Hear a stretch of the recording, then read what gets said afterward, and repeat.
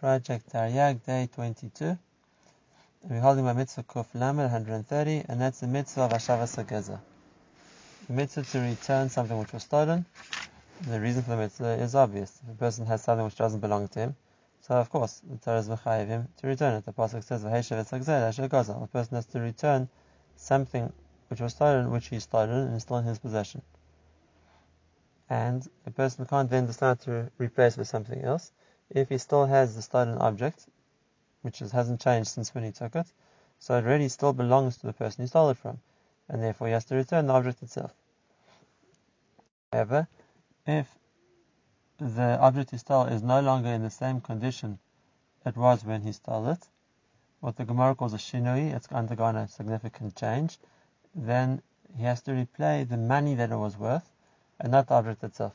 This wouldn't make a difference whether the item in question got better or got worse because of the shinui, or if the shinui happened because he caused it, or it happened by itself.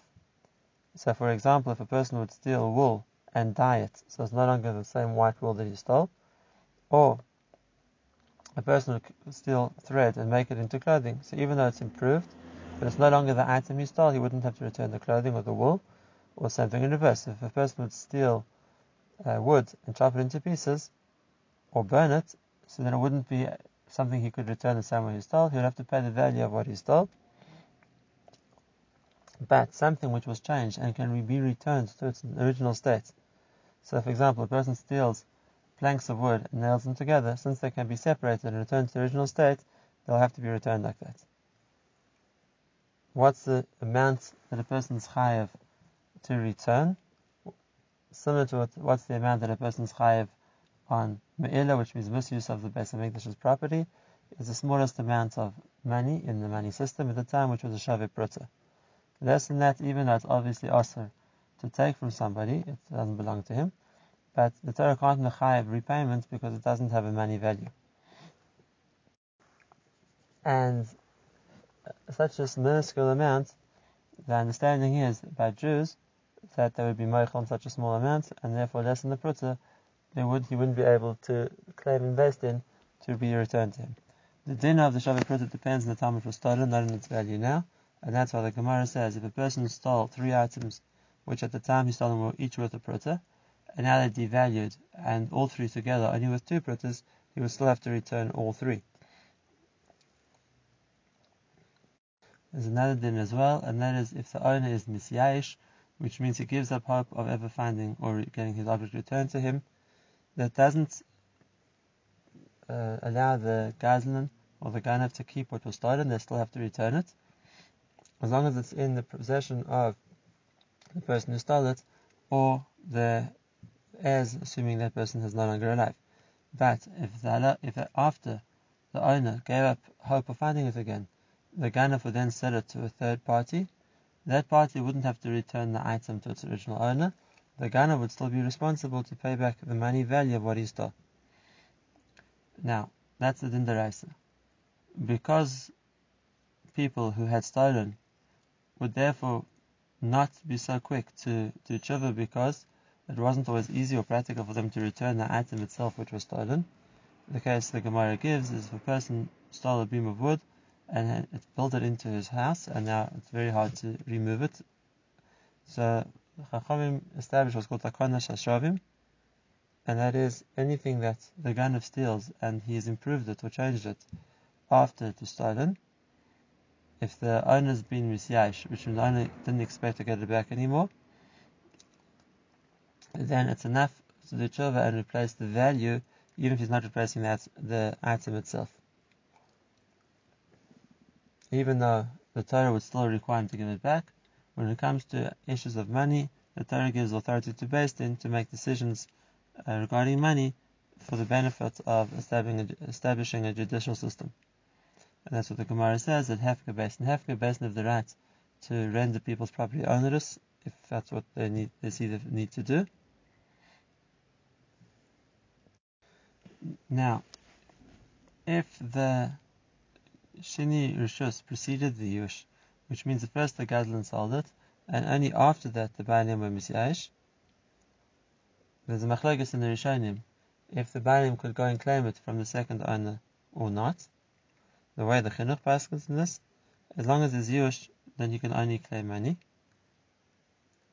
But in a case where a person buys something from a well-known ganef, in other words, the person is aware that he's buying stolen property, if that's the case, the nignav, the person that the item was stolen from, is allowed to come to the buyer and ask to be paid for the value of the item which the buyer now has, and then it's the responsibility of the buyer to go back to the gazan who sold it to him and take him to din about that. But if it wasn't known that it was stolen property or that the person selling was a ganef, in a case like that, the claim of the person who was stolen from will only be with the ganef if he'd already been misyash and not with the buyer. How much is a person chayiv to travel in order to return gneva to the person who was stolen from? So the halacha is which is a very far country. The person would have to make the effort to take the money there to return to the person it belongs to. In cases where that wasn't practical, or we were scared that the person wanted tshuva, so Beis Din allow him to give the money to the Beis Din and let the person who was stolen from know that the money is waiting for them in Beis Din, and then therefore when he has opportunity to collect it, it will be available to him in the Beis Din. If the price changes between the time of the item was stolen to when the ganav wants to return it, that's not called a shinui, and therefore the original item is still excellent. You have to give it back regardless of the change of its value now. Same thing if the halacha would change and it would become chometz after Pesach. If the original item is still in existence, the halacha is you would be allowed to return it. The mitzvah of returning a stolen item applies in all times and places, both to man and woman. And if a person doesn't return an item is stolen, so he's been mevatel this mitzvah say, besides for the original aver he did by stealing it. And the chinuch finishes,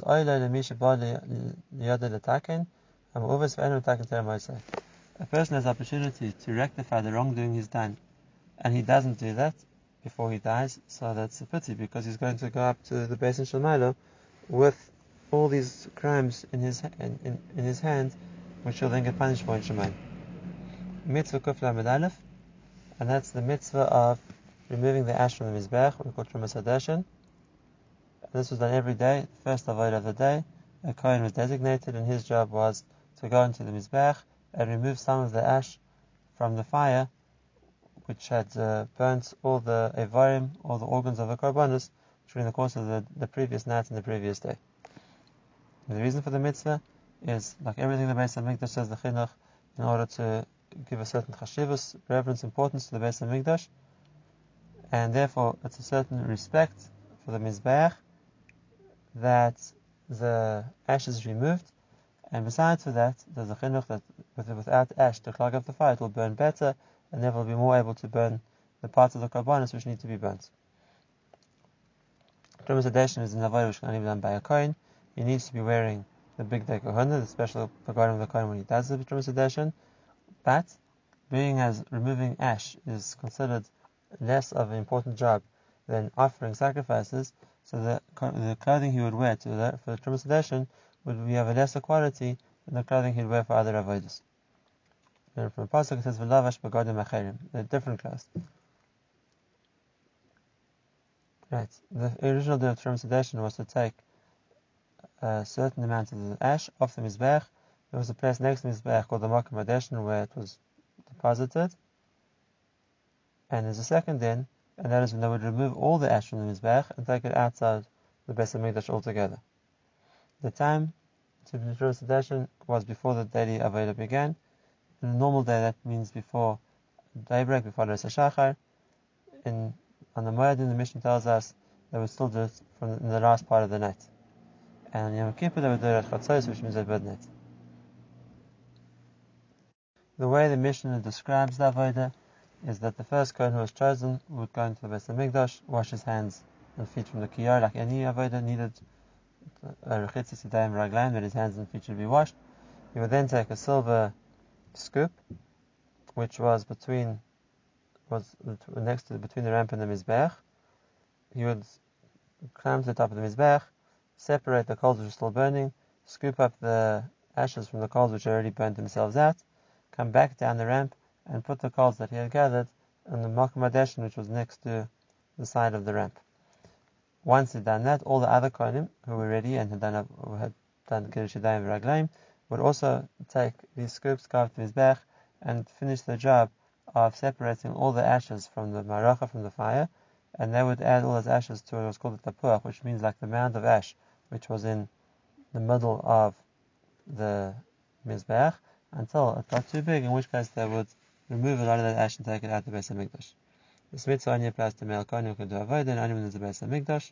And like any mitzvah saseh, if a person doesn't do it, he's mevatel a mitzvah saseh. Mitzvah kuf lamed beis, and that is the mitzvah of lighting a fire on Mizbech every day. It says eish tamid tukar on Mizbech, which means a constant fire has to burn on the Mizbech. And the way that the Gemara explains the way to fulfill this mitzvah is to add wood to the Mizbech every day. It's called Gizri Eitzim, and they would do it twice a day before the Korban HaTamid, according to the Chinuch, which means both in the morning and at night. It's a bit of a discussion in Rishonim, if it was twice a day or just once a day in the morning, and that would ensure the continuation of the fire burning on the Mizbech. And even though we know that the fire from the Mizbech really came down from Shemayim, says the Gemara, nevertheless, there's mitzvah lahavi min hadyot, which means we have to do the akrons over here to provide the fuel for the fire to burn. Right, and the reason why this is a separate mitzvah, because either way around you have to burn the korbanos, and therefore the mitzvah to burn the emurim, the innards of the korban, will mechayev to light the fire. We understand from this that there was a mitzvah of having a fire lit in the Mizbech, even when it wasn't actively burning parts of korbanos. And the reason for that, says the Chinuch, Ki nisim g'dolim asher yaseh hakel el bnei adam v'tov v'agadol le'olam yatzeh derech seiser. The nisim that Hashem does for people, He often does in a way which is hidden, and therefore it looks to the casual observer as if it's being done in a natural sense, and Hashem's involvement isn't readily apparent. The Chinuch gives an amazing raya. He says even Kriyas Yamsuf, which we always look at as being one of the most obvious miracles there were, nevertheless the pasuk says before that Hashem had a very strong east wind blow the whole night before Kriyas Yamsuf, and then the sea split. The reason for that?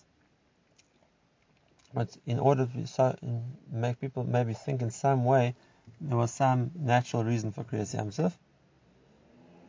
And same thing, says the Chinuch, that the idea we have to make a fire in the Mizbech, even though really the fire comes from Shemayim, is because by providing firewood, it makes the nace less obvious. People don't see it so much as a nace, they think it's a regular fire that was lit over here. And then he says another point, that besides for the reason to hide the miracle of lighting the fire, and that's why we light a fire of our own, says the Chinuch a second point, that a person is misbarech lefi what he does, that he is what he's Isaac, and Ratzon Hashem, that's a source of a bracha for a person, just like we saw by the Lechem upon him, and that is that we Isaac in preparing bread, so to speak, and the Mishkan, which obviously Hashem doesn't need to eat, is the reason for Hashem to mevarech our food supply. And therefore, the opinion of making sure there's a constant fire on the Mizbech serves as a source of merit for a person, for his eish, for his fire. And what's the fire? What's his fire? Uma eish zeh hatzeva shabbat. That's the nature of a person. Says the Chinuch, a concept which all the Rishonim of his time understood and held of, and that is that there are four elements within a human being: fire, water, earth, and air. And the primary one, says the Chinuch, is the eish, the fire in a person, because that's what causes him to move and to act. And therefore, so to speak, if a person keeps a constant fire on the Mizbech, Hashem will maintain his energy, his ability to act also, which is considered the fire in the person. The Chinuch explains also based on his understanding that if a person's internal fire is not strong enough, so he'll be weak, he won't be able to act, and if it's overly powerful, then he'll get sick, he'll get a fever. And therefore Hashem needs to regulate, so to speak, the level of the fire element within a person. And he explains with the Chinuch the sin of the two sons of Aaron, Nadav and Avihu, that they brought an Eish Zara. He doesn't say that their crime was that they brought Keturah Sarah, but they brought a foreign fire, and therefore the punishment for bringing an unnecessary fire was Hashem brought a fire to them, which would have burnt them, so to speak, from the inside, and that's what they died from. The way it was brought was 2 logs of wood, Gizrei Eitzim, in the morning, and 2 in the afternoon. And Chinuch points out that in the morning one kohen could bring it, but in the afternoon we needed 2 kohanim to bring the 2 Gizrim. The Mishnah tells us that there are already 3 different pyres burning on the Mizbech. The first one, called the Maracha Gedola, was what they burnt the innards of the Korbanos on. The second one, they used to make a smaller fire, and that was in order to produce coals which could be taken to burn the Keteris on. When they used to bring the Keteris on the inside Mizbech, they would take the coals from the second Maracha burning on the Mizbech Achitzon. And the third one was a fire burning just in order to maintain the steady fire on the Mizbech, this mitzvah of there should always be a fire burning on the Mizbech. Chazal learned this out from the 3 times it says Eish Mizbech or Eish Mizbech in the pasuk. It's referring to 3 separate fires, all burning on the roof on the top of the Mizbech. This mitzvah would also only apply to male kohanim who could do the avodah in the time of the Beis Hamikdash, and if a person would be mevatel this mitzvah, which the Chinuch explains as not lighting the third, so to speak, pyre, which was meant in order to maintain the Eish, then they'll be mevatel this mitzvah saseh. Mitzvah Kuf Lamed Gimel, and that is the mitzvah Lo Taseh, and that is not to put out the fire in the Mizbech. It says Lo Tichbe. One shouldn't extinguish the fire on the Mizbech, and the same reason we had for the Maila of lighting the fire would obviously apply why a person shouldn't extinguish the fire. Right, and that is even if a person would take coals which were burning off the Mizbech and extinguish them, he would be over in this Isur. But fire which wasn't meant for the Mizbech, so if, for example, coals that were taken for the Keteris, then if he would put those coals out, he wouldn't be chayiv in this Isur because those weren't meant for the fire on the Mizbech. And this mitzvah also only applies to kohanim in the time of the Beis Hamikdash. And Lo Ta'aseh, which means not to put out the fire, would apply to anybody. So even if it's not normal for an Yisrael, or let's say a lady, to be on the Mizbech, to put out the fire on the Mizbech, if they would do that, then they would be chayiv on this Isra and get malchus for the action of putting out the fire on the Mizbech. And lastly, it doesn't have to be the entire fire on the Mizbech. Even if a person puts out b'mezid, just one kol of the fire on the Mizbech, they would also get malchus. Mitzvah Kuf Lamed Daled, and that is the mitzvah on the kohanim to eat the remains of the mincha after the handful, the kohemetz, was brought in the Mizbech. The remainder of a mincha brought by a Jew was eaten by the kohanim. And the pasuk says, "V'anoseres imenu yechla Aaron u'banav." What remains from the karbanos should be eaten by Aaron and his children, the male kohanim. And we learn that that's a chiyuv, not just a permission, but that they're mechuyev to eat it. Just like we saw by the karbanos, that there's a mitzvah on the kohanim to eat the parts of the korban chatos which weren't burnt in the mizbech, because we said it's a cover for the korban, that those who are serving Hashem should be the ones to partake of it. Same thing applies over here to the mincha. It only applies to the mincha of Yisrael. The mincha of a kohen, whether it's a regular kohen or the kohen gadol, is completely burnt on the mizbech. A female kohen, her mincha is like the mincha of a Jew, and therefore the kohemetz is burnt and the rest is eaten. And this mitzvah only applies in the time of the Beis Hamikdash to male kohanim, who are allowed to eat the menachos. And if a kohen b'mezid did not eat a mincha which he was meant to do, he's mevatel this mitzvah saseh. Mitzvah Kuf Lamed Hey, and that is not to make the remains of the menachos chometz. It says lo te'afeh chometz, you can't make the menachos as chometz, and chelkom, even the part which nasati osam isha, which I gave them to eat from the korban. And the way the Chazal explained the pasuk is that even the part of the kohanim of the mincha can't be made into chometz. Similarly, if it's already become chometz and the person makes it rise more, what's called mechametz acher mechametz, it causes a second level of chimutz, so he's chayav on that. But if the mincha is not ready to eat, it's possible, right? Then there's no issa making it chometz. The issa only applies to a mincha which is kosher. This mitzvah applies in the time of the Beis Hamikdash to whoever would make Mashka Mincha Chametz, whether man or woman, and if a person doesn't pay Mezid, he'll be Chayav Malkus.